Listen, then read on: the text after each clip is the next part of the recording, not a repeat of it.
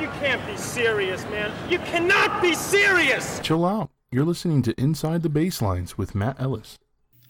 What's going on, everyone? Welcome to another episode of Inside the Baselines. I'm your host, Matt Ellis. Today, it is episode 10, so we finally made it to a benchmark, 10 episodes. We're going to go over industry saturation. What does industry saturation mean? Well, it just means that there is an abundance of tennis professionals or coaches right now. Definitely kind of bringing, when you saturate something means like water, you're getting a lot of water on something and then it gets soggy and then it's just not valuable anymore. It's the same thing going on in the tennis industry right now. We have a lot of tennis pros, especially with this pandemic going on. A lot of people turning to tennis because it's quote unquote safer, which I would agree with because there's a lot of space between you and the other person.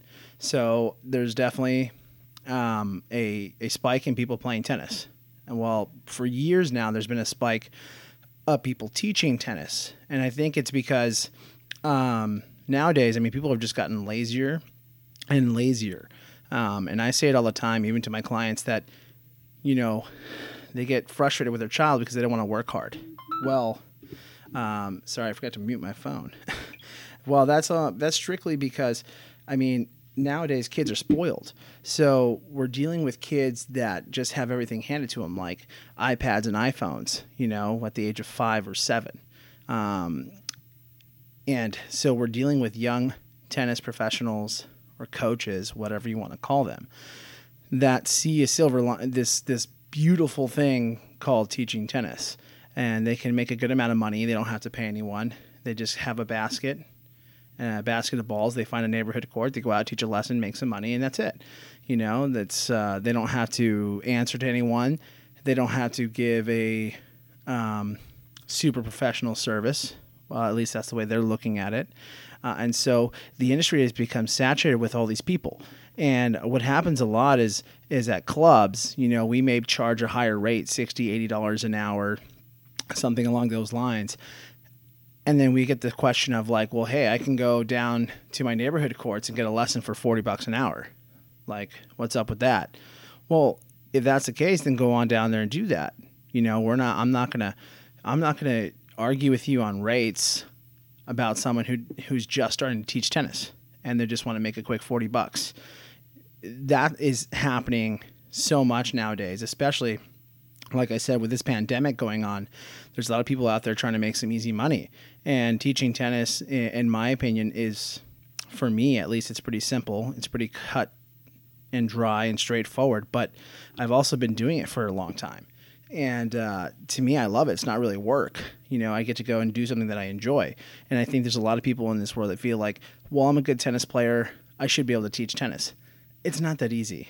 And I've had people even tell me to my face, like, your job isn't that hard. It's not that difficult to teach someone how to play tennis. You just sit there and feed tennis balls. Sure, that's like, at its core, yes, that's exactly what it is. But there's a lot of things that you're not taking in consideration for these have basket, will travel type people, where they're just kind of coming out and just feeding you balls and giving you basic instruction and stuff like that. There's so much more things involved, like how do you know when that child or that student is ready to take the next step? How do you know when they're ready to learn how to slice, how to volley, how to do this, how to do that? And most people will just kind of throw you straight into something like, I'm going to teach you how to do a little bit of everything right away. Well, that just confuses you because now you have no idea what the heck you're doing. How do you get down? You're never going to master any stroke. Let's just get that out of the way now. You're always going to be learning. It's always going to get better, so you're never going to master it. But, how do you master a topspin forehand if one day you're doing topspin forehands, then the next day you're doing slice forehands, and then you're learning how to do a reverse, and then you're learning how to do this and do that. You never really master anything if all you're doing is dabbling in everything. You want to learn one thing, get that down, then move on to the next thing. And the industry right now is just filled with people who really truthfully have no idea. There's no art of the craft anymore. It's just people kind of going out there, and a lot of my students come from some of these coaches that don't really know much of anything. They were just good players, and maybe they love tennis, and that's great. You know, I'm not saying that that's a bad thing. That's fantastic that people want to teach tennis and make a career out of it. I'm just saying it's a lot more difficult than that. You got to do your homework. You know, to be a good tennis pro, there's a lot involved with it. You can't just pick up a basket and some balls and go out to a court and start marketing yourself. Although it is happening time and time again, you know, and they'll $40, $50 here. And for that person, it's probably great money. And for the other, you know, the customer, it's a great deal. And what happens is it's creating unrealistic expectations for a lot of the clientele for those people, because then they get like sticker shock. You know, remember what it was like the first time you went to go look at buying a brand new car, and you were like, oh my God, tax, title, and license on top of this? Like, this is crazy. Well, that same thing happens with tennis pros. We have to go tell a person, well, it's $80 an hour. And they're like, oh my gosh, I used to pay $35, you know, with whoever, Johnny down the street. Well, you know, you're in a professional environment now. You're in a club where there's water, and for us, it's indoors, and there's bathrooms, and, you know, the balls are usually brand new. And I mean, you're dealing with someone who's been vetted and is giving a particular type of lesson to a certain quality. I mean, all these things play a factor. And what's happening is there's just this unrealistic expectation that's coming across the board. And what it does is it brings everyone down. It brings the quality down because the expectations are low. You know, the bar was set up here, and then people were jumping this bar to kind of prove themselves. Well, now there's a lot of this have basket, will travel mentality, and it's just bringing the bar down and down and down. And then all of a sudden, you know, the quality of the lesson is just terrible. You know, I've watched time and time again these people that say like, oh yeah, I go to this pro and they're fantastic. And, you know, I'll go scoot by and watch a lesson, and I'll just be like, how could someone possibly say that this is good? You know, to each their own, but that's kind of what's going on. Good pros are very hard to find nowadays.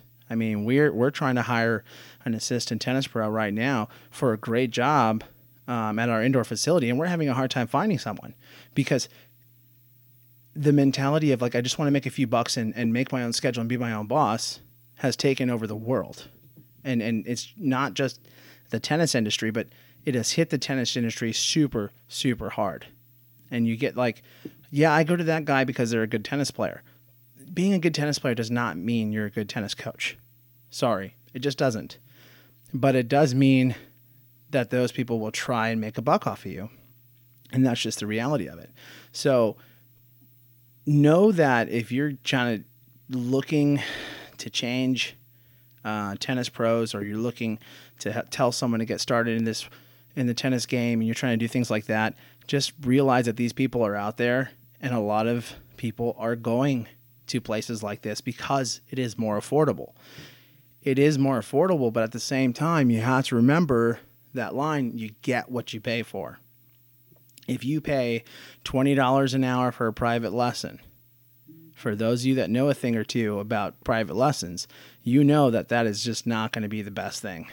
It's just not going to be a great lesson, at least not in Houston. You know, market prices change depending on the city you're in, but in Houston, if you're paying $20 an hour, that is just, I mean, I can expect, I don't even know what to tell you, honestly.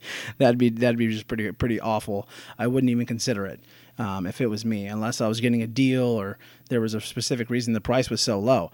But it happens where us, you know, well, I'm not going to put myself as a good tennis pro because I don't like to talk about myself like that. But, you know, if you're a good tennis pro out there and you're dealing with this, I guarantee it's extremely frustrating because I know I deal with some of it. I know I deal with some people telling me that, you know, our lesson rates are just a little overpriced and they don't see the value. And that's right. You know, that's right at first.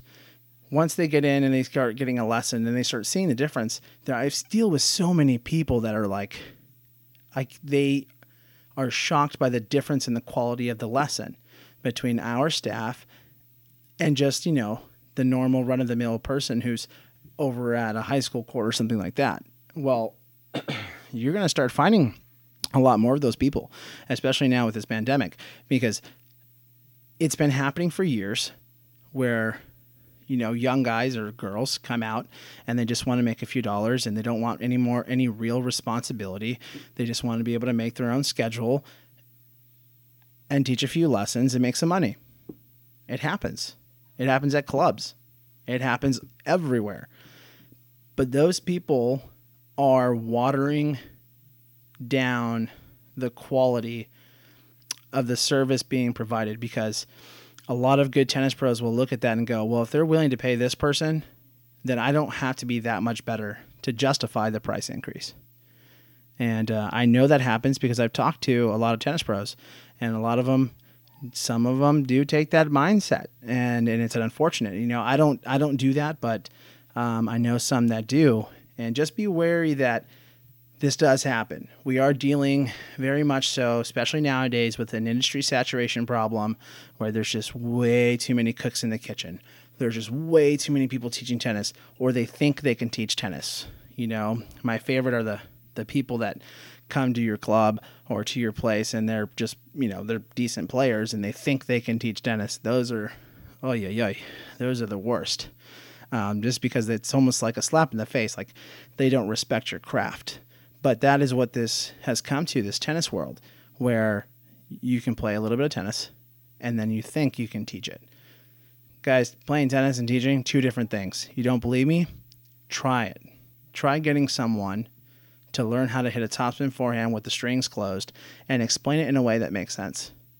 You can do that. Hey, you can make a career out of this, but I guarantee you can't, unless you're a tennis pro.